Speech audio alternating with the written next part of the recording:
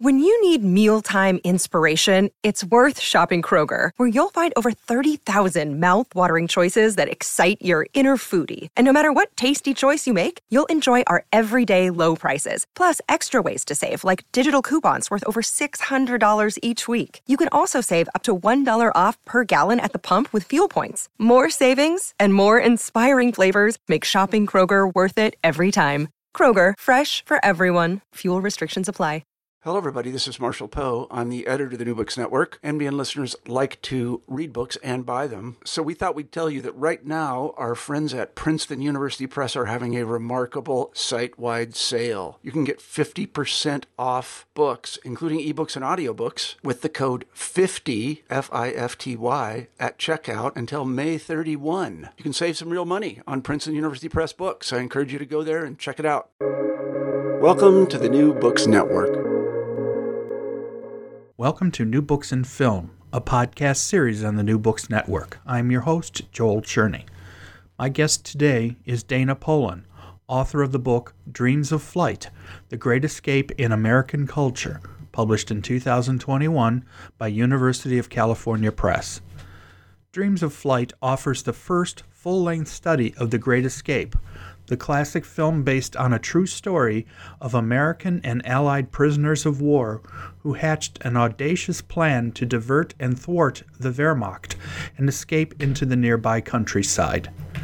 We talk about Dana's film background as well as why this particular movie was so important to the changing culture and film industry when it was released. Welcome, Dana Poland.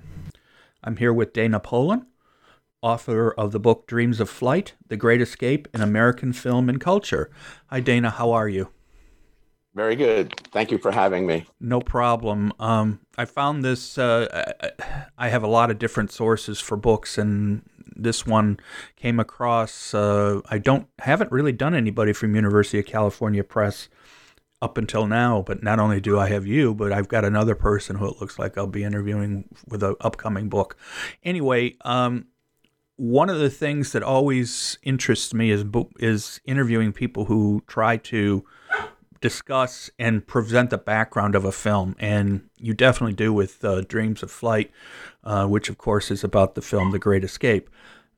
Before we get more in depth in the actual book, though, I'd like to talk a little bit about your background.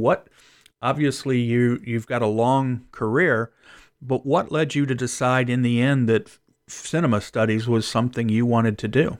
That's a great question. I actually started out in my academic trajectory in a very different path. I was going to be an electrical engineer. I started at Rensselaer Polytechnic Institute, planning to be an engineer, discovering, though, that I had no aptitude for math, which is actually very important to being an engineer. Realized it was not for me. Now, I should maybe even go a little back further. When I was in high school, and I grew up in I grew up just north of New York City in a small town, and the guidance counselors, I think, were at a loss, especially if you were sort of outside the norm or outside the box. Like if you said, I love working on cars, they'd say, oh, you should be a mechanic. If you say, I like, I live on a farm and I like animal husbandry, they'd say, be a veterinarian. In my case, the two things I liked to do when I was a high schooler was amateur radio and going to movies. So when they heard amateur radio, they thought that's vacuum tubes, things like that, electrical engineering. It was not something I thought of. It was more that they told me to go that direction. And it was in part because when I said I like movies, short of being a movie critic, they didn't have a sense that there was any career. They didn't know about cinema study. Cinema study when I was in high school, late 60s, early 70s, was really in its modern film study was really in its nascent moment. I should back up and say one thing I did in recent years was a history of the rise of film study, and it has two moments. There's a moment between 1915 and 1935, which is a hesitant moment of cinema study, and then there's this kind of return to thinking about film in the 60s and 70s. In part because of the new kinds of films that are being done, the new American cinema, European cinema. So everybody's interested in that, but that didn't really filter down to my high school. So they didn't advise anything about movies. I went to RPI, as I said, was not getting engineering at all, but there was a film appreciation class. And I didn't know there was such a thing. And it wasn't, in retrospect, I don't think it was that great a class, but it made me think you could teach film. The professor, I think, came from English, which was the origin of a lot of film teaching in the 60s and 70s, is people either out of communication or out of English departments and sort of treating film as a kind of narrative art. That got me interested in thinking about where I could study film. I've always had an interdisciplinary bent, so I didn't want to go to a solid, straight film program, and there weren't that many in the 70s. So I transferred from RPI to Cornell, very strong in the humanities, and developed cinema study there as an undergraduate major. So that was the original background, was going into cinema study. I did not have an interest in production. I wanted to study and teach cinema. I had a very good undergraduate advisor at Cornell, a man named Don Fredrickson, who's since passed away. And he was sort of a model for how you might do or think about cinema. Again, wanting to be interdisciplinary, I did not go to a graduate film program or cinema program. I went to Stanford and did a program called Modern Thought and Literature, again, but with a film dissertation. So it's always been cinema study, but from an interdisciplinary point of view. In my case, I think that primarily means film in relation to culture at large. Yeah, you and I are close to age. I graduated from high school in 1973, so you were earlier than me. But yeah, 71. Right. We're not talking about that much difference when it comes to how cinema was considered back then. As you point out, it really wasn't something that you study, quote unquote, at least in that period. It was, like you say, it was beginning, because by the 70s, we've already seen, a lot of changes in how cinema is viewed, particularly internationally. So it's not a surprise that you would have had the same experience as I did. The other thing, and we'll talk about this now, as we move towards the book, is the background of how we saw film. Obviously, there were only two ways to see a movie. One was in the theater and one was on television. And unfortunately, or whatever, in order to see a movie in the theater, it had to obviously be showing. And when it came to older movies, that was very difficult. But you were in a position where, at your time of life, television had become incredibly important, and movies started to appear as on the television pretty regularly. So obviously that became a way to see some film that you couldn't see any other way. But obviously, just to briefly add a few things, you're a professor of cinema studies at New York University now, but you've also written quite a few different books about film and specific movies, and also, as you pointed out, your Scenes of Instruction, the beginning of U.S. study in film. So you definitely have a long, varied career in writing as well as teaching. Let's talk a little bit about your way of watching movies when you were young, because, as I say, that's how you would have come across The Great Escape in the first place.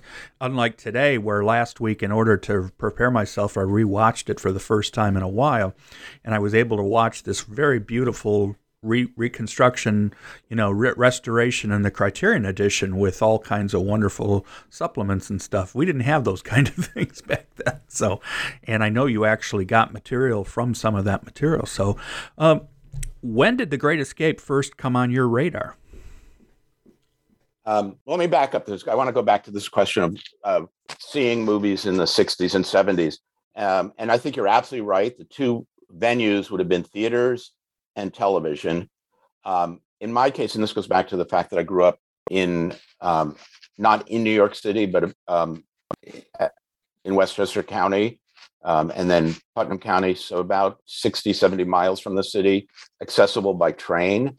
But what we would see there was not what people were seeing in New York City. And there was, I think, a gap between general film culture, the general availability of film culture, and what was available in an urban setting like New York. And I think probably New York even more than, say, Los Angeles. So New York was the place of art cinema. You would hear about European film. You would hear about experimental film, but it wasn't what we were showing at your local movie house. So I think, and what was showing on TV, except maybe PBS a little bit, also tended to be popular fare.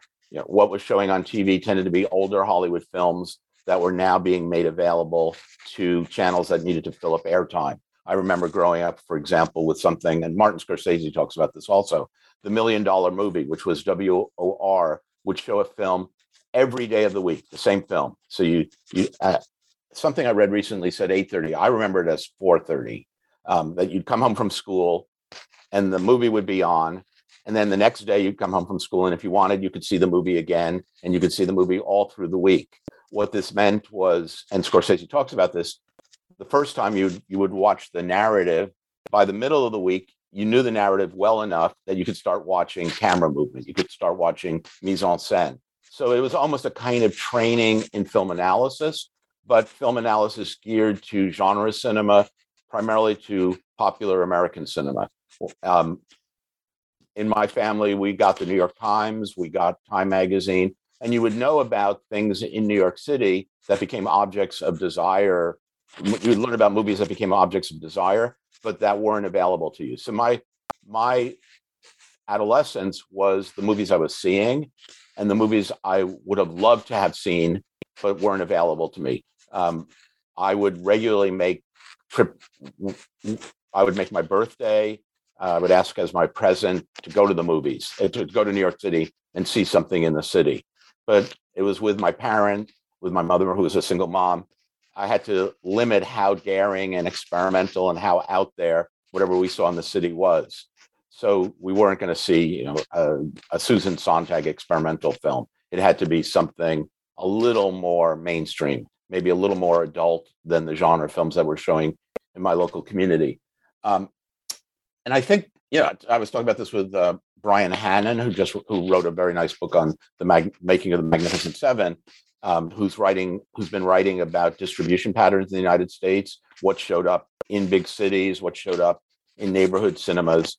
And he's finding often a very big gap between distribution to places like New York and what was showing everywhere else. And the example we were talking about is when I grew up, you could easily see Lee Marvin in Cat Ballou. You could easily see Lee Marvin in Paint Your Wagon, because those were genre popular films and they played locally where I grew up. You could not see John Borman's, my mind went blank on it. The film, it's something in the Pacific. I'll look it up as we're talking, but it was a sort of artsy film with only Marvin and Toshiro Mifune. It's very much this kind of existential confrontation of an American soldier and a Japanese soldier. It's very symbolic, very meditative. It has an anti-war theme in it. That never would have been anywhere near my hometown. And I didn't get to see it until maybe 5 years ago. So, and I think our relation to films is always very complicated. So there's films that I've wanted to see for decades, but part of me is almost reluctant to see them because then it fills in this vague desire for something in the future. So I grew up with the films I knew and saw and the films I wanted to see. And those tended to be European art cinema or Asian art cinema. And by the time I went to college, I want to say that was more the prejudice of cinema study, was not Hollywood hegemonic cinema. It was the alternatives. So for a long time, my dissertation was on avant-garde film. For a long time, and in the 70s, you also saw this in 70s film theory. There was a kind of anti-Hollywood bias. There's the very influential essay by Laura Mulvey in 1975, Visual Pleasure in Narrative Cinema, in which she talks about the ideological power of the male gaze. And she's finding it in Hollywood film, this idea that women are in some way oppressed by the look of the male in films. That's not being applied to art cinema, experimental cinema. It's being applied to Hollywood. So Hollywood, whatever our own personal tastes, and actually Mulvey has told me she likes the film she critiques in that essay, but we had to make a distinction between the films we liked and what film theory and film study was telling us we should like. So Hollywood, I think, for a long time was the bad object. And it's only, I think, in recent years that Hollywood has become thought of as more contradictory, more complex, more ideologically acceptable. And for me, The Great Escape is interesting because I don't think it's fully a standard Hollywood studio escapist, ideologically complicit film. And I try and show that in the book. Yeah, what you were saying relates to, of course, I took a intro to film study course when I was in undergrad, and which you mentioned that, before we started, that you've seen, you had a similar course.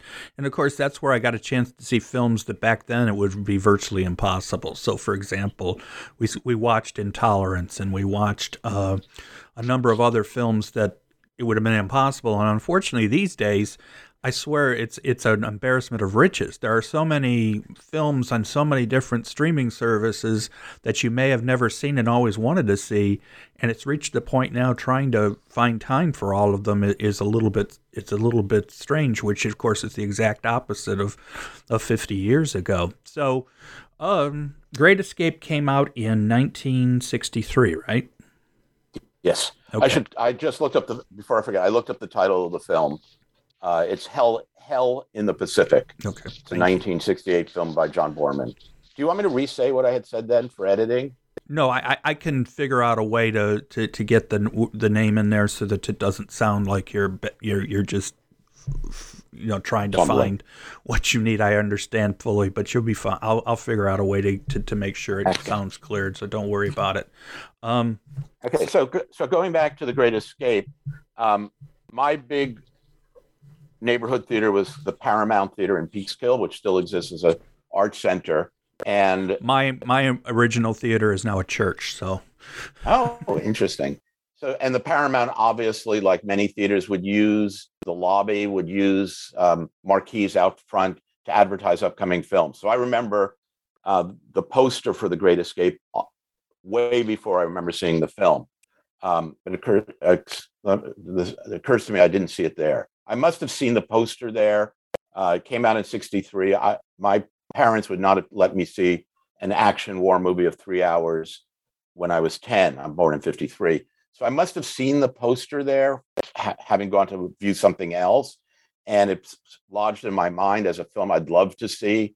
The poster's iconic, the great adventure, the great action, the great escape, the great entertainment, the great adventure, the great escape, all the men running away. And I talk about that poster in the book. I desperately wanted to see that film. I did not see it until either 64, 65 at my local drive-in. And the drive-in, I wanted to go back and try and find local newspapers. The New York Historical Society has them.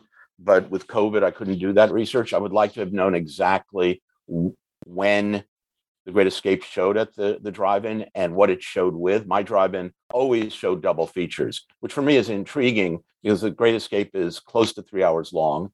So this would have been probably a 5-hour bill, which is a big demand on audience attention. It's a big demand on the drive-in. It's a big demand on the projectionist. You probably, especially in small town America, can't get in more than one show. You have to wait to sundown. So you're waiting to 7:30, and then you have 5 hours of film. So I can't believe that they did more than one showing. And we had to deal with, going back to what you were saying before, the two ways of seeing movies. There's maybe we could divide the theatrical experience in the 50s and 60s into hardtop, the enclosed movie theater, and the drive-in. And a lot of people saw movies at drive-ins, which meant not great sight lines, not great projection, the tinny sound coming from the speaker that's on your window. This was not a period where the soundtrack came through your radio. It came through a speaker on your window. But still, and I talk about this, this is a period where we were happy to be able to consume images in whatever form. And people often talk about TV versus film. When I grew up, my sense was any way we can see a film is wonderful. And TV, even if you're seeing The Great Escape in black and white, when it first showed on TV, it was 67 and 68, and it was shown in each of those years in two parts. A lot of people saw it in black and white. So they're seeing on a small screen, a color movie, not in color.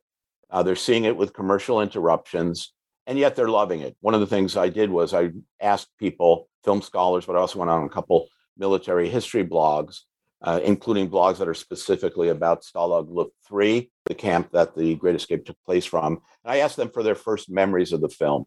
And many saw their first memory was a TV memory, watching it and loving it there. And it's not, there was, if their experience was like mine, there was no sense of this is a compromised viewing or this is a lesser viewing to watch a film on TV. Somehow we added into whatever the TV experience was, we added in emotions that meant that for me, seeing The Great Escape on a drive-in, seeing it in a theater, seeing it on TV, in my mind and in the affect the film had on me, that would have been equivalent.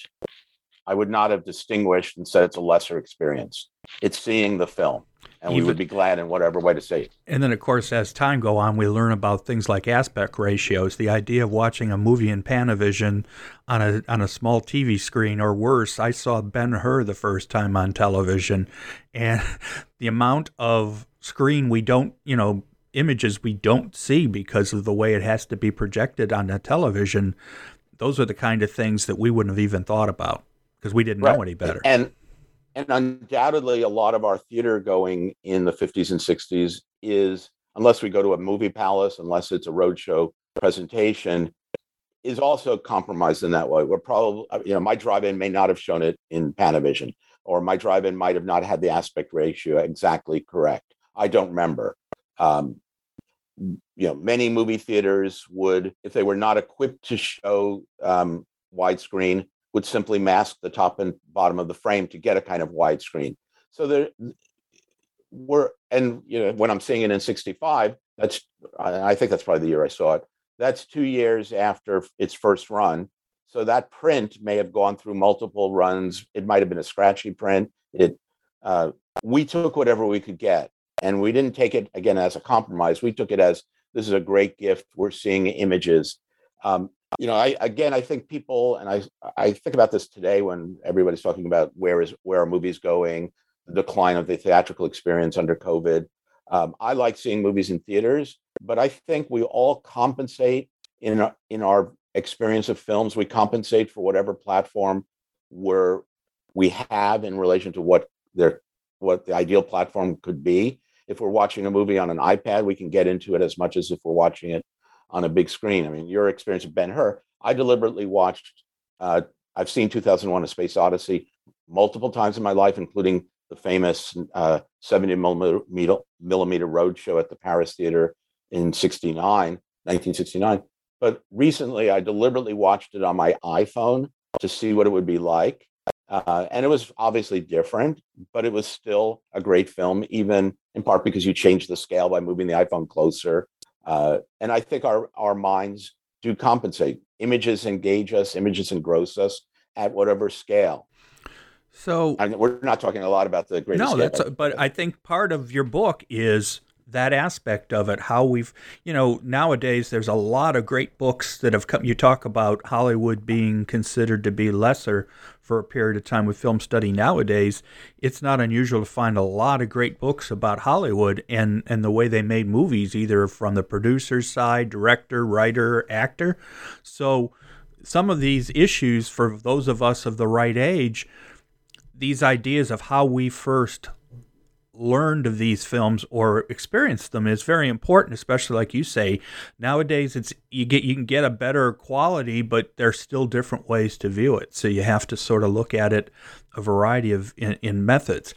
So as we get into The Great Escape, the film, obviously, and you talk about this right from the beginning, and then of course in the first chapter, which is the one that talks about the writing and some of the previous versions that were out, both in written form and actually, I was shocked. I didn't know there was a television version that's never been seen in audio versions or radio versions. But right at the beginning, and of course, let's make sure we're clear. I mean, this was directed by Preston Sturges. John Sturges. I'm sorry. Yeah, that's all right.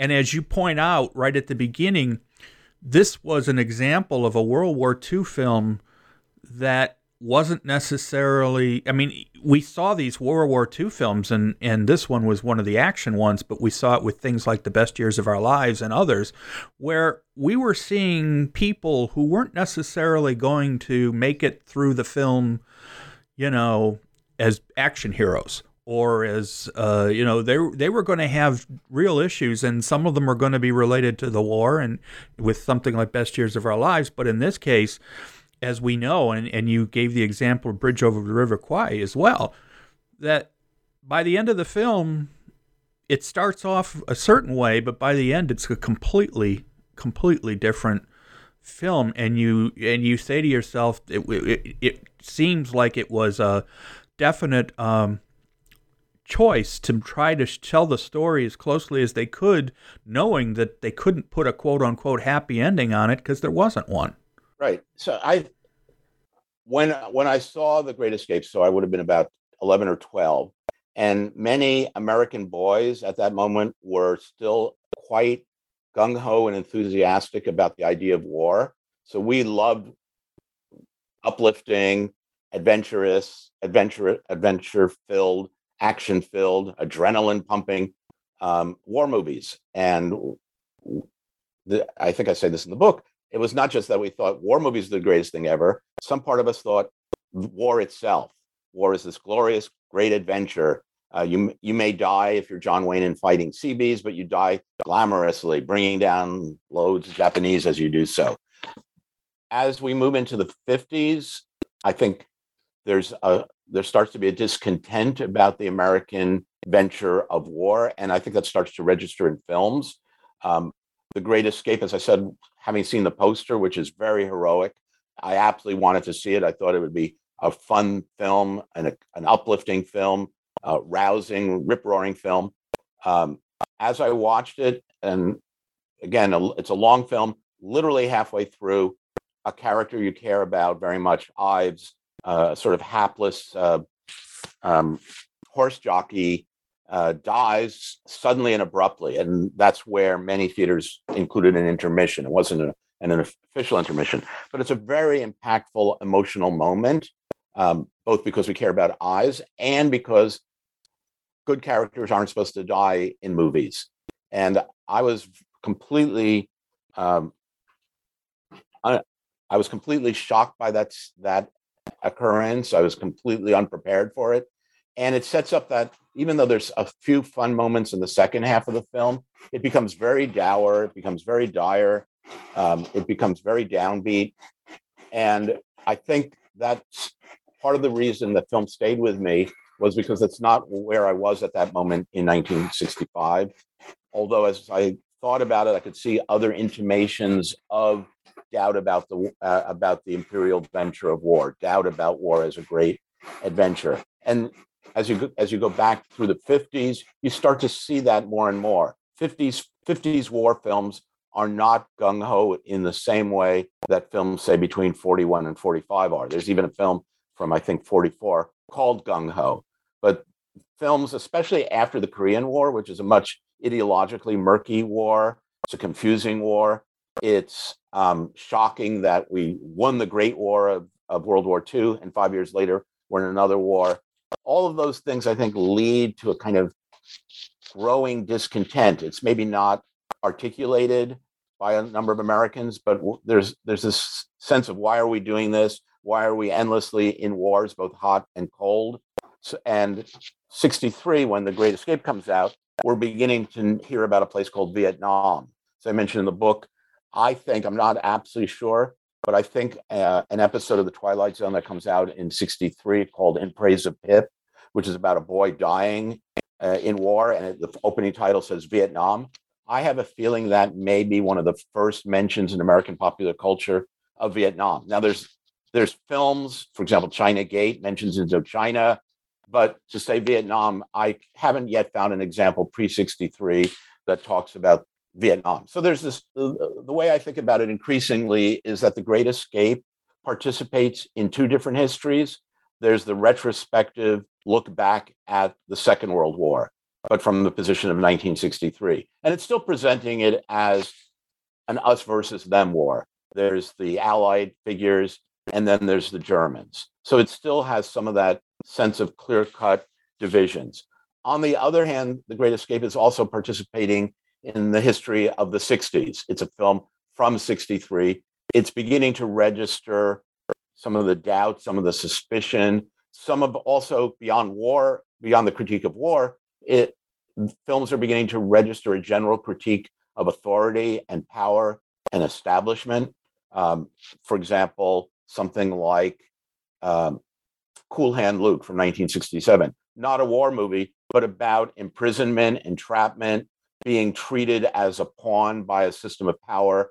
The violence of a Cool Hand Luke, the violence of a Bonnie and Clyde, is in some way an allegory of the violence in Vietnam. It's not direct, but we're increasingly thinking about firepower, what bullets can do to bodies, and that's running through the 1960s.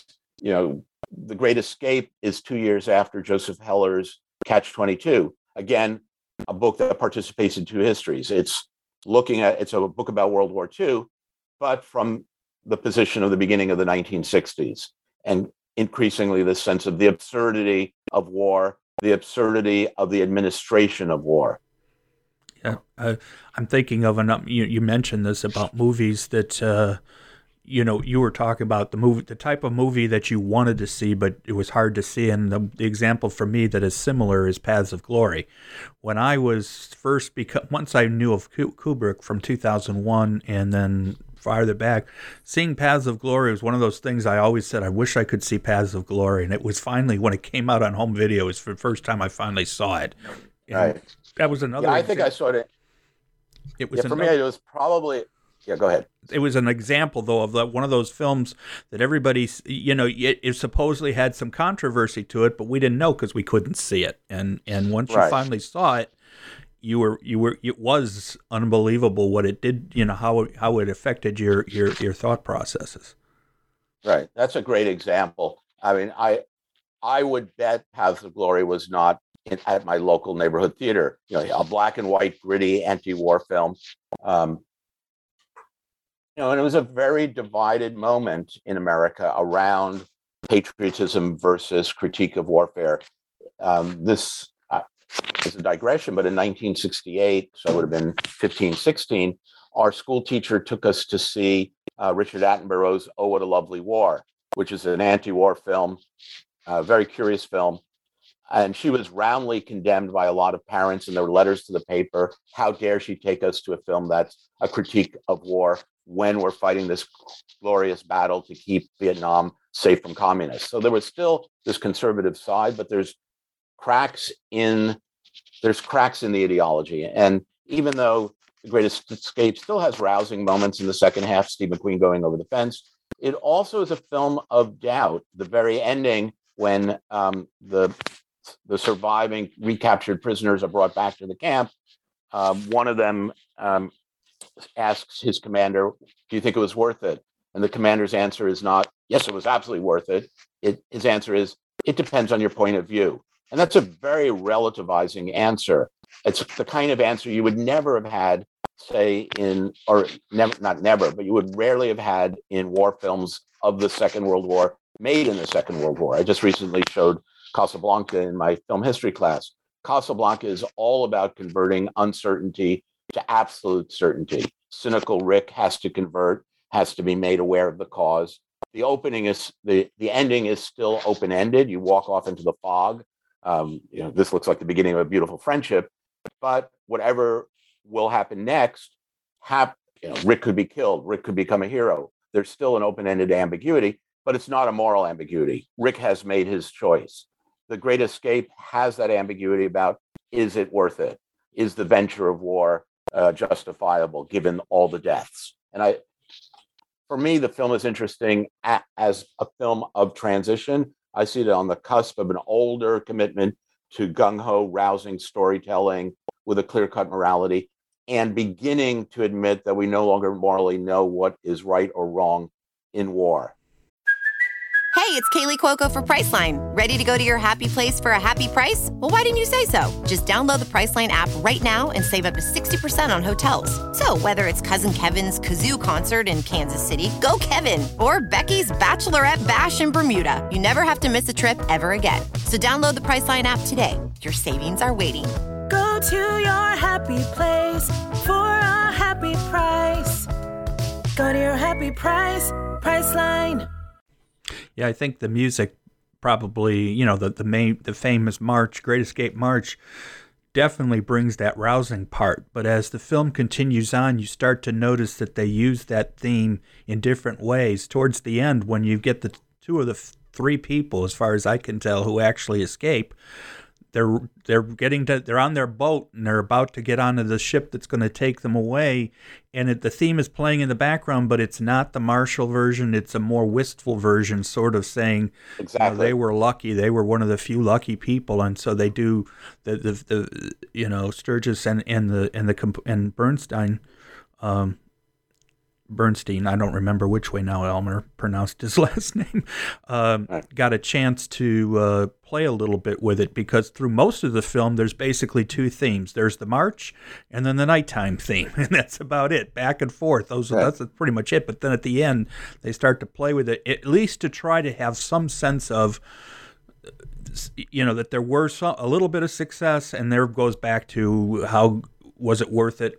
Depends on your point of view. If you got away, it was worth it, unfortunately. So what I want to get into now is a little more about the background of the film, mostly because I think right at the beginning of the film, and we were starting to talk about this a while ago, was the idea that first, right after the beginning, there's a thing on the screen, a title card that says, "This is all true." And of course, as we know from watching films that are historical in nature, that seldom is the truth.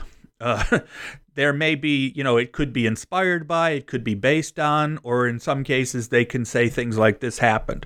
And we know, obviously, in this particular case, it didn't happen exactly as the film shows. But let's talk a little bit about Paul Brickhill, who is the author of the original book. But as you pointed out in the one chapter where you give the background of the entire film and the making, he actually had written on the subject before. This was not his first writing on that escape, and it ended up being very well known in some circles for a variety of other sources, as I mentioned, such as, for example, an hour-long TV version and some other things. So, who was Paul Brickhill, and how was, obviously he's incredibly important to this whole thing? But let's talk a little bit about Brickhill and his book, The Great Escape. Yeah, I think there's a couple different questions what you were saying. One is the sort of history that goes from the events themselves to various renditions of that original history in books, in TV, in radio, and then in the film of 1963, which, as you note, both has a certain degree of historical accuracy. It talks about there were 50 men executed. It adds in certain things probably necessary to the box office, like American Stars, big budget. I tend to remain agnostic on the question of, is the film a betrayal or a necessary version? It would not probably have been made if it didn't have Hollywood money. It probably would not have been made if it didn't have stars in it. But one of the things I did in the book was talk to a lot of what I call avocational historians. What I mean by that is people who are not professionally historians, but spend their leisure time studying history and writing about history and running blogs on history. And there are some who absolutely dislike the film because of its inaccuracies. There are some who admit this is the only way a film could have been made if it had been by being a Hollywood film. And interestingly, a number of the people who became historians of the real events came to it from the movie. They saw the movie and wanted to learn more. It was rarely the other way around that they read Brickhill and then wanted to see a Hollywood adaptation of it. So there is this constant history of transformation of the real events into cultural representations, whether TV, whether radio, the 1963 film. And just to simplify, the biggest changes are that there were no Americans in the actual escape. There were two men who had been born American, but by this point had Commonwealth citizenship. So literally there were no Americans in the escape, and there were certainly no motorcycles going over fences. And there are other changes here and there. Paul Brickhill was an Australian. He had worked as a journalist and was known for kind of a vivid character portrayal in his journalistic articles, good storytelling, taking events and turning them into narrative and rendering them in narrative form, who did what, when kind of thing. And he would take time to develop characters, to develop the story, which sometimes meant he was beaten to the punch in reporting in Australia in the 1930s, because he would say, I need to work more on getting the suspense in here, getting the drama in, rather than writing right away and publishing as the event was still transpiring. He was a fighter pilot. He was shot down in, I want to say, somewhere between 41 and 43, shot down over Tunisia, and was sent to Stalag Luft 3, the camp for airmen. Each prison camp, there were different prison camps for different branches of the military. So there was for Army, for Navy, and the camp in the Great Escape was for airmen. Brickhill, as a journalist, had learned how to take notes very quickly, a kind of stenography way of taking notes. And one of his jobs at the camp was to transcribe BBC transmissions. They had secret radios in the camp, and then go around the camp and tell the news of the day in different barracks. So he got to see the whole camp.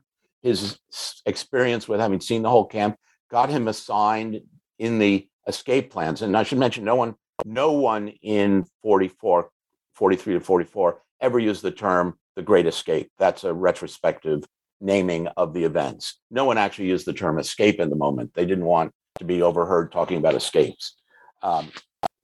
Brickhill, his contribution to the escape procedure was to be a stooge. The stooges were all around the camp, assigned to stand here or there and keep an eye on German guards, the ferrets who would be ferreting out various escape plans. His particular job was to stand near the building in which the counterfeiters were making documents, because that had to have open windows so that they had light enough to forge documents. And his job was to say, Sherman's coming, ferret approaching. He was supposed to participate in the escape, got claustrophobia, and couldn't go on the escape. Now, up until the moment of the escape, not merely was he going around the camp, hearing stories, there was another journalist, a South African named Conrad Norton. They both were part of this BBC transcribing effort. They became colleagues in that venture and decided to collect stories. And they would go around the camp and, how did you get captured? What escapes have you been involved in? Norton was obsessed by capture stories. And he was particularly obsessed by airmen who fell out of the sky without parachutes and somehow managed to survive. So grabbing onto someone else whose parachute is open. A weird story of someone hitting the top of a mountain and sliding down through the snow. And so the two of them wrote a book together called Escape to Danger. The first half is primarily Norton, and it's primarily capture stories. The second half, and it's, when I say half, I'm not being precise, it's maybe 2/3, 1/3. The second half is a long section in which Brickhill recounted the build up to and the outcome of the Great Escape. So that book came out. They agreed that each would hold ownership of the parts they had written. After the war, Brickhill took his part, which was on the escape, and first turned it into a series of articles. Reader's Digest did a version of it. Somewhere in that period, late 40s, John Sturges actually reads one of the condensations of the escape story. And then Brickhill brings it out as a book called The Great Escape. The title comes not from him, but from his agent. and it becomes a gigantic bestseller in England and then in the United States. And it's brought out in large print editions for kids, condensed, abridged versions for kids. And it is one of the key bestsellers of post-war England. Brickhill says it's second only to, I think, either the Bible or Shakespeare. He had a tendency towards exaggeration. He doesn't want a Hollywood version of, he worries that Hollywood will betray the book. It is primarily an allied, a Commonwealth venture, The Actual Escape. Brickhill has become a darling of London society, and he's worried about an Americanized version of the film. So he, for a very long time, resists selling the rights, with one exception. And unfortunately, as much as you can do historical research, you can only do as much as there is archival evidence out there. And there are gaps in the story, and I say that in the book. There are certain things we don't know. But for some reason, Brickhill sells television rights for a one-time live presentation of a TV version of The Great Escape that's presented in 1951 on NBC on one of their Playhouse. It's the Philco Playhouse, I think it is. And this is a period of live TV. Again, very rarely are there kinescopes made unless there's a particular reason. For example, the prestige of the producer. They're presented once, and that's it. So this TV version shows, and luckily for the researcher, there is a kinescope made of the film, and there is a 60 millimeter copy that's in the archives at the University of Wisconsin-Madison, which I discovered. For me, that was the big research find of the book. I was delighted to discover not merely that there had been a teleplay, but it still existed. I discovered it a week before I was actually going to Madison to be a visiting professor for a week. I immediately wrote them saying, I'm coming. Is there a way I can see this? And they were able to digitize it. And it is fascinating as a very different take. It's all done. It's an hour-long show, maybe a little less. It's all on one set, and they used multi-camera. And the set was talked about in the press at the time. It was the biggest set at NBC. It's a cutaway barracks, so you can bring the camera in. It's the field where the soldiers are marched by their German captors right outside the barracks. It's the barbed wire fence, and then it's the forest beyond the fence where the tunnel comes out. Along the bottom of the set, and it had to be a raised set for a reason I'll come to in a second. Along the bottom was a cutaway full tunnel of about 50 feet long, so they could have below ground, they could have characters seeming to be digging the tunnel, and it had to be raised up because they needed to be at the level of the cameras. So you have this entire set, barracks, field, forest, tunnel, all on a raised platform, and it's completely chronological. There's no backstory, and it's simply them beginning the work on the tunnel, getting into the tunnel, trying to escape, and then a voiceover narrator, tells us that 50 were killed, but also says that it was worth it. Unlike the 1963 version, this is a version that says it was worth it. One amusing thing, well, it's NBC. It's a U.S. production, but it's a U.S. production of Brickhill's book with rights given to them by Brickhill. So it stays very close to the book. It's very UK in its subject matter. There are Americans at the beginning of the film, but as happened in the real history, they get moved to another part of the camp, so they're not able to participate in the escape. When the Americans are in the telefilm, up to the moment where they're moved to another part of the camp, they're given dialogue that's not in Brickhill's book, and I think it must have been a concession to American viewers. Let's have these, as long as we're going to show Yanks at the beginning of the film, let's have them do Yank-like things. So they talk about, we're going to dig a tunnel that's going to be like the Lexington Avenue subway. It's going to be an express. It's not going to make local stops. It's going to go from here outside. And that's supposed to be sort of Yank humor. The other concession, which is an interesting one, is that a number of the actors, even though they're supposed to be Commonwealth, are played by Americans. So E.G. Marshall, who's from Wisconsin, plays the Scotsman Kirk Crump Ramsey, who was one of the diggers of the tunnel. And most interestingly, Everett Sloan, who we know from Citizen Kane, where he plays a New Yorker, he plays Roger Bushell, the engineer of the escape, the head figure, the big X. And he, I think, does pretty well at a British accent. It showed and then basically disappeared. So I was very happy to find it and be able to talk about it. The other interesting official adaptation, the other thing I was going to say is it begins with a voice that says, "This is Paul Brickhill bringing you the story." It is not Brickhill. And we know that because 3 years later, Brickhill does lend his voice to an Australian radio broadcast that's 13 hours of adaptation of The Great Escape. And it's an interesting adaptation in a number of ways. The audiobook of the Brickhill novel is about 6 hours. So the radio show is twice as long. Because it's a radio show, it can't have visuals. It will have people comment on things that are happening visually. So for example, when and I'm going to forget the name, the character who in the film is Eric Ashley Pitt, played by David McCallum, when he demonstrates the trouser bags, it's all done by he drops his regular trousers to reveal the bags, and all the men go, "Ooh, look at his legs." So you hear them orally commenting on something visual. It is also set generally in forward-moving real time, but takes a lot more time, obviously, to unfold than the TV show. And it's much more about the tortured soul of Roger Bushell than either the TV show or Brickhill's novel actually was.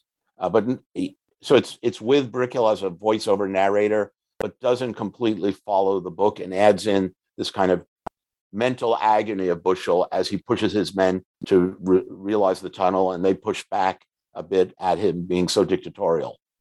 That seems to have only played in Australia. I found it in the Australian radio and TV archives, and they were able to make me MP3s of the broadcast. Yeah. There was then, I'm sorry, go ahead. No, I mean, this method of finding earlier versions of what become films. I just recently interviewed Phil Rosenweig about his book about Reginald Rose and 12 Angry Men.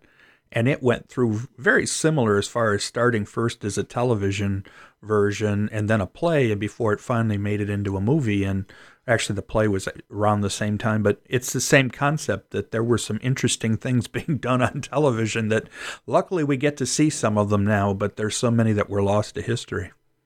Yeah, and I'll tell, because it's an amusing story how I came across the teleplay, and it for me has become a lesson in how to do as a scholar, how to do historical research, and it's something I tell my students. I often tell them, don't get lazy, follow every lead through. And this was a case where I almost didn't follow my advice. I knew I wanted to talk about Brickhill in the book. I didn't want to talk about him at length. My book is not centrally about I didn't want centrally to do the nonfiction book and the film and make it judging one against the other. As I say, I remain agnostic on that. And I really wanted to engage with the film itself. In the third chapter, I do this close reading of the film that's not about the book in any way. It's what the film is as its own independent cultural object. And I didn't want, as I say in the first chapter, adaptation study can often be this kind of bleak affair where you simply say, here's the source, here's the result, let's measure the differences between them. And for example, in 1957, George Bluestone did a book called Novels into Film, and it's all about no film adaptation is as good as the novel. So scoring points against the film for being a failed adaptation. I didn't want to get into that. Brickhill, therefore, I didn't want to get too much into Brickhill. When I started my research on him, I discovered there were two biographies. And because I didn't want to give priority to Brickhill, I decided to read the shorter of the two. And I read it, fine, great. And then just as I was getting ready to go to my trip to Madison, not knowing that they had the teleplay, I said, well, my rule is don't get lazy. Why don't I get the other biography just in case? and it came about a week before I was leaving on my trip. I looked in the index under The Great Escape just to see what pages dealt with that, and I see Great Escape 1951 teleplay. I go, oh my God, what is this? I look it up. I see mention in the book of it, and the book mentions it as not existing anymore. It's the author of that biography, Stephen Dando Collins, who's a great biographer, is in Australia. There's no way he could have known about this surviving teleplay. But I do a little more research on IMDb. I find it listed as being produced by Fred Coe. So I type in The Great Escape and Fred Coe on Google, and immediately it comes up as being at Madison. But not knowing there had been a teleplay, I would never have even set out to research.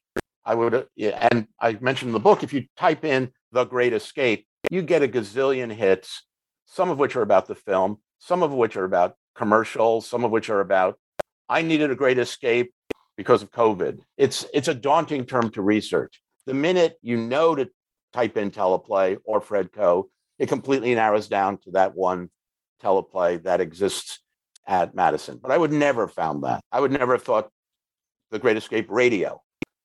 Right. And it because you're saying, as you say, that in a lot of situations, if this is the only way that you find out, I mean, it is a great example of research, which is also something I care about a lot when I talk to authors, is to getting a sense of how they did their research, because one of the things we find out as researchers is that you sometimes have to go unusual ways to find what you're looking for, especially in these days of archives all over the world. We don't always know not all archives are well indexed enough that we can say, okay, well, there's something here. Like what led to that copy being in Wisconsin of all places? Those kinds of things. Right. You don't even think about, okay, well, it's one thing if you know the papers of such and such person are at such and such university, but in a lot of cases, universities have large amounts of material.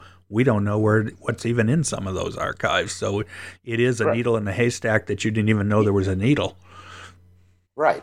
Although now I would probably, if I was working on something from the 40s and 50s, I might type its title and television or its title and radio, thinking that there might have been a non-film version. You know, I'm right now doing some work on Orson Welles because I'm going to be teaching a mini course on Citizen Kane in January, and I've been listening to a lot of his radio adaptations from the 30s, not merely War of the Worlds, but Tale of Two Cities, 39 Steps, etc.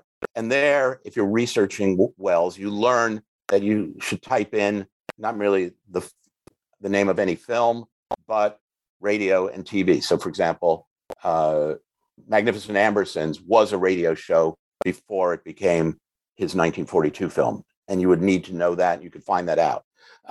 The other thing, going back to the question of adaptation, is that in the 50s, you have these two official adaptations, but you also have what I call unofficial adaptations, which is through the 50s, there is a flourishing of prisoner of war escape literature and prisoner of war escape films. Some are nonfiction books that come out around the same time as The Great Escape. Some become as close in fame to The Great Escape. For example, The Wooden Horse, The Colditz Story. These are also bestsellers that kids are reading, that everybody sees as a great source of rousing adventures about escape. Some of them pick up scenes from The Great Escape. Some create enduring motifs that any other film, any other book can pick up. So, for example, after or right around the moment of Brickell's book, there's the play version of Stalag 17. When it becomes a film in 53, I want to say, it includes a scene not in the play where they've built a tunnel under a stove. And as I say in the book, I can only imagine that they're taking that from The Great Escape. It becomes a free-floating motif that people can borrow. There's at least one POW film from 62, while The Great Escape is about to go into production, called The Password is Courage, that directly steals, and I have to use the word steals a scene from The Great Escape. It's The Password is Courage. The film is a UK-US co-production starring Dirk Bogarde. It is based on a nonfiction book, but it includes a scene of a tunnel coming up short. that's not in the original book of The Password is Courage, but obviously is in Brick Hill's story of the Great Escape. And it's handled the same way. One of the figures realizes they've come up short and climbs out of the tunnel to create a signal system so that the escapees know when it's safe to come out of the tunnel and run toward the woods. That's, again, not in the book of The Password is Courage. It's in the book of The Great Escape. And I'm pretty sure they just took it. Yeah, I know this is hard to believe, but we've been talking for 58 minutes, and I feel like we're only scratching surface. That's what's so great about this particular book, is that there is so much material there. Obviously, how did the film do when it was first released? Was it popular? Was it a hit? How did it actually get critiqued? How were reviews for it? It did very well at the box office. It was one of the top films of 1963. It was also successful in places like Japan. Interestingly, Japan has a big fan base for The Great Escape. It didn't do that well in its immediate UK release, but over the years, it's become a kind of icon of UK popular culture, even though some Britishers faulted for having American actors. For example, the theme song that we were talking about before is played at soccer matches in the UK and is there to be this kind of rousing. They'll always be in England. So the All England soccer team always has a band that plays the Great Escape theme. And a record of that became a best-selling album. Its critical success was divided. There were most critics who liked it not in the way I'm talking about in the book as a moral investigation or an investigation into the moral ambiguities of war. It was talked about more as a sensational adventure. Those who liked it thought it succeeded in that way, a kind of nail-biting film of suspense. Those who didn't like it because they didn't think it worked as a film of suspense. The most famous is the New York Times critic Bosley Crowther, who tended not to like John Sturges films in general. And he really hated The Great Escape. He thought it was improbable. It was silly. The very things that we've now made iconic, like Steve McQueen in the cooler bouncing his baseball, he said was one of the most moronic jokes of the year in film. Interestingly, two POWs who had been at the camp, David Jones and Wally Floody, who was also technical advisor to the film, wrote letters to the New York Times critiquing Crowther. So there was a divided critical reception. For me, what's interesting, and again, I would love to know more about this. I don't know any way you could actually research this. It was expected that as a big roadshow film, 172 minutes, big cast, epic in quality, dealing with war, etc., that it would get lots of Oscar nominations, maybe not win, but would get Best Picture, Best Director, etc. Sturges had once before been nominated for Bad Day at Black Rock. It only got one Oscar nomination, and that was for editing. Ferris Webster was nominated for Best Editor and didn't win. How the West Was Won one for editing. And, when you get a single nomination and it's in a technical category, that can sometimes be a concession. It's sort of like, we know we're not going to nominate it for anything else. Let's at least acknowledge something technical about it, even though they didn't give it the Oscar. So there was some surprise that it didn't get more Oscar nominations. Well, as I say, your book, one of the things I like about it is because, as you said right at the beginning, you didn't want this just to be the making of book, which there are plenty of great making of books that just basically talk about the film, but you definitely made sure to get into some more to it than that, including the concepts of adaptations, especially, and also some of the ambiguities of the film, which, as you point out, was somewhat unusual for the period, but also it helps that you also talk about the whole concept of, first off, prisoner of war films, but also, more importantly, that the post-World War II film boom, so to speak, were not all rousing success stories, and I think that's an important view of film history as far as how various events are covered by film. Yeah, and I would say beyond the POW and war escape, I was also struck in doing research for this book, but also going back to my memories of seeing films in the 60s, how often a broader theme of entrapment or incarceration dominated many films and popular culture and high culture of the 60s. And it's entrapment can be political entrapment. It can also be a kind of existential entrapment. We are caught by systems of control. The TV show The Prisoner, Sidney Lumet doing a film called The Hill about a prisoner. It's not prisoners of war. It's a camp for British soldiers. It's a British camp for British soldiers who have done something wrong in their career as soldiers, desertion, insubordination. There's Peter Watkins does a film called Punishment Park, in which hippies are basically forced to be escapees and are hunted down. And this idea of we are all entrapped, obviously, I think for certain populations in America in the 1960s, for example, African Americans in prisons, it's in the air. It's also, I think, for white Americans, it's this idea that we're trapped in lifestyle, we're trapped in the world of suburbia, we're trapped in 9-to-5 work. I was just yesterday in class talking about Billy Wilder's The Apartment, the idea that wanting to succeed in the rat race is self-entrapping and is destructive of the soul. I think these ideas that we're caught, and we're existentially caught, we're politically caught, we're economically caught, we're being administered, we're being turned into data. The 60s is also this moment where there's worry about the computerization of your life. You're turned into an IBM card. That was one of the things that the Berkeley protests were about. We don't want to be data. We want to be people. What does he say in The Prisoner? I am not a number. I am a free man. And I think that's also part of the resonance of The Great Escape, is even as it's a Hollywood entertainment, it's also tapping into these larger issues around identity, selfhood, and what it means when systems of control, systems of entrapment try and crush those.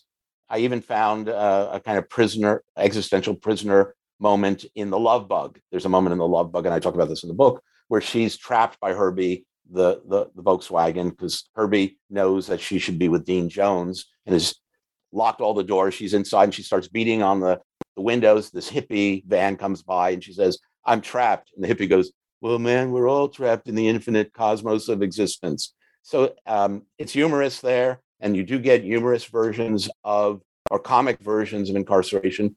The most famous, obviously, or most infamous is Hogan's Heroes, which is clearly inspired by The Great Escape and makes reference to The Great Escape, or indirect reference. And Stalag 17, too. I mean, yes, there's quite a bit. In fact, they both have a certain similarities as both Stalag 17 and Great Escape, and then, of course, Hogan's Heroes of certain aspects. But yes, you're right. Yeah, the buffoonish guard. Right. And with the obvious differences, in Hogan's Heroes, the goal is not to escape. You need to stay in the camp. What The Great Escape keeps talking about is the sworn duty of prisoners to escape, which actually was not a sworn duty, as I talk about. In The Great Escape, you want to get out. In Hogan's Heroes, you get out to go on a mission and then come back. So then the next episode can start again. And obviously, there's a difference between serial TV, where each episode, they're set a mission, often by London, which radios to Hogan, or some German comes into the camp who's an engineer, a scientist, and they immediately realize they have to do something within the next 25 minutes to stop a nefarious plot. Every episode has closure so that the next episode can start up again. There is no absolute closure in The Great Escape except the closure of the men being returned to the camp and maybe starting again. And in the last image, it's Hiltz bouncing the ball against the wall of his cell, as if to say it will continue. The cycles of entrapment and escape, defeat, resilience will go on endlessly. We know watching Hogan's Heroes that every episode will end with resolution.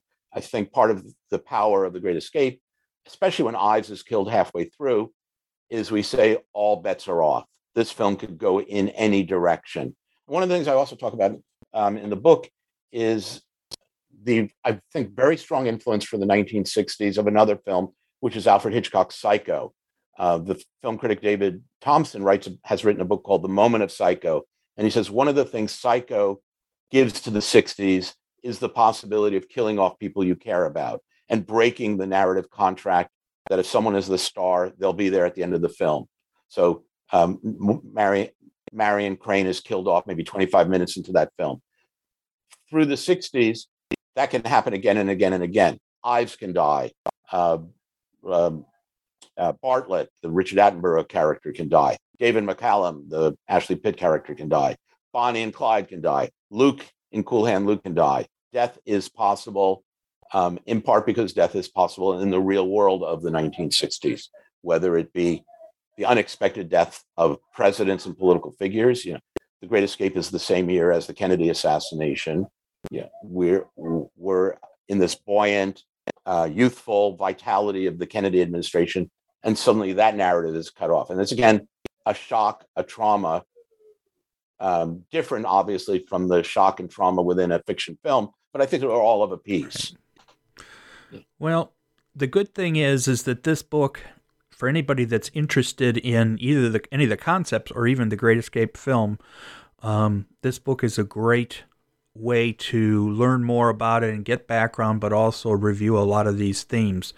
The other good thing is, as I mentioned at the beginning, the Criterion Edition version of The Great Escape is one of the best Criterion editions. Not that there aren't hundreds of great ones, but that one, I mean, it's got 2 commentaries, it's got a lot of supplements. It's really the kind of way that you can view a film like this.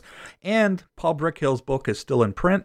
So if you really want to do some study, you can read his book, The Great Escape. So it's an embarrassment of riches, but your book definitely does a great job of bringing this all together and has some really useful information, not only of the film, but as we already talked about, is the power of good research and how you can sometimes find the needle in the haystack, even, like I said before, like if you didn't even know the needle existed.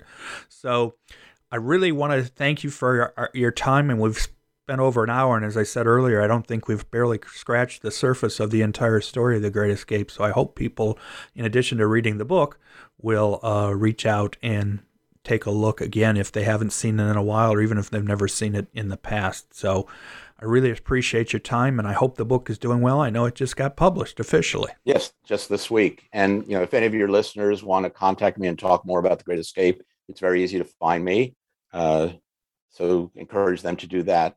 I would just, going back to the last thing you said about the Brickhill book is still out there. There's also, and I talk about this, an immense secondary literature on The Great Escape, in part because Brickhill was writing within 5 years or 6 years of the escape. He didn't have the distance of decades. And there's a lot more material that's come to light. And the very fact that he wrote at the time has allowed or encouraged other historians to add to the pile. And there's this, I was amazed how many books there are that are The Great Escape, the true story, The Great Escape, what really happened, The Great Escape, such and such. And it's adding to Brickell or saying he didn't deal enough with Canadians. So there's a book about Canadians in The Great Escape. There's anyone who had any notoriety in The Great Escape has a book about them. There's a biography of Roger Bushell. There's the collected papers of von Lindiner, who was the actual commandant at Stalag Luft 3. So you can get into this rabbit hole of endless reading about The Great Escape. Well, as I say, it's the latest in your many books, and it's great that you show such interest in your subject. I mean, obviously, these days, especially given your career, you're going to write about what you're interested in. Right. But in the same way, I think your enthusiasm really lends it. The book really lends and clearly comes from that enthusiasm. So I really want to... I think this... I was going to say, I think this is the first book, although I've written a number of books, the first book where I really went that far in using I and talking autobiographically. And in part because this film had such autobiographical importance for me, and also where I am in my career is looking back over the films I grew up with, the films that I'm interested in. I did a book on Pulp Fiction for the British Film Institute, the Modern Classic series. And I was very proud that you could read that book and not actually tell whether I liked Pulp Fiction or not. I talked about those who hate Tarantino, those who love Tarantino. I did not give my opinion. Obviously, you need some interest in your object to write a book about it, but it doesn't have to be a positive interest. And I was very tenacious in not wanting my opinion there. For this book, and I say at one point, I write as a fan and a scholar of The Great Escape. It was my way of coming to grips with the film that had influenced me more than 50 years ago. And I really wanted to write about that, but also with the assumption that if I felt this way as a kid, it was likely that others felt that it had done similar things to them. And when I did these, so I specifically set out to do a lot of interviewing of people, and I found that their experience often was similar. They were devastated by the downbeat turn in the film. They remembered it, although interestingly, a number saw it, were traumatized, and never wanted to go back to it, or felt they had seen it that time. But it stayed with them, and they remember certain details. And I liked in the anecdotes I recount how detailed they often get about, I remember this scene, or I remember this. Someone remembered the moment where Sedgwick cuts a bike lock because he had this viewer himself had a bike route, and thought, even though he's an escaped POW, there's something wrong about stealing an anonymous person's bike. And in the movie theater, he panicked and turned to his mom and said, he's stealing. And she said, all's fair in love and war. And he said, this is the first time I'd ever heard that phrase. It resonated for that film. But then as the 60s went on, I started to think about it in relation to the morality of the war we were waging at the moment, the Vietnam War. So there was those kinds of things that really kept me going, and where I really wanted to talk about in a way I had never done in any previous book. Well, I once again hope people, it's published by the University of California Press, Dreams of Flight, The Great Escape in American Film and Culture, and I enjoyed speaking with Dana Poland about it. And as he says, he's easy to get a hold of. He teaches at NYU, so you can look him up without too much trouble. And sound as hopefully the interview shows, he is definitely tied to this subject very strongly. And I really want to thank you for spending so much time with me about it today. And I hope the book goes well. Thank you so much. Thank you. Bye-bye. Bye-bye. My thanks to Dana. He definitely gave me a new perspective on The Great Escape. This is Joel Cherney, and I will be back soon with more New Books in Film, a podcast series on the New Books Network.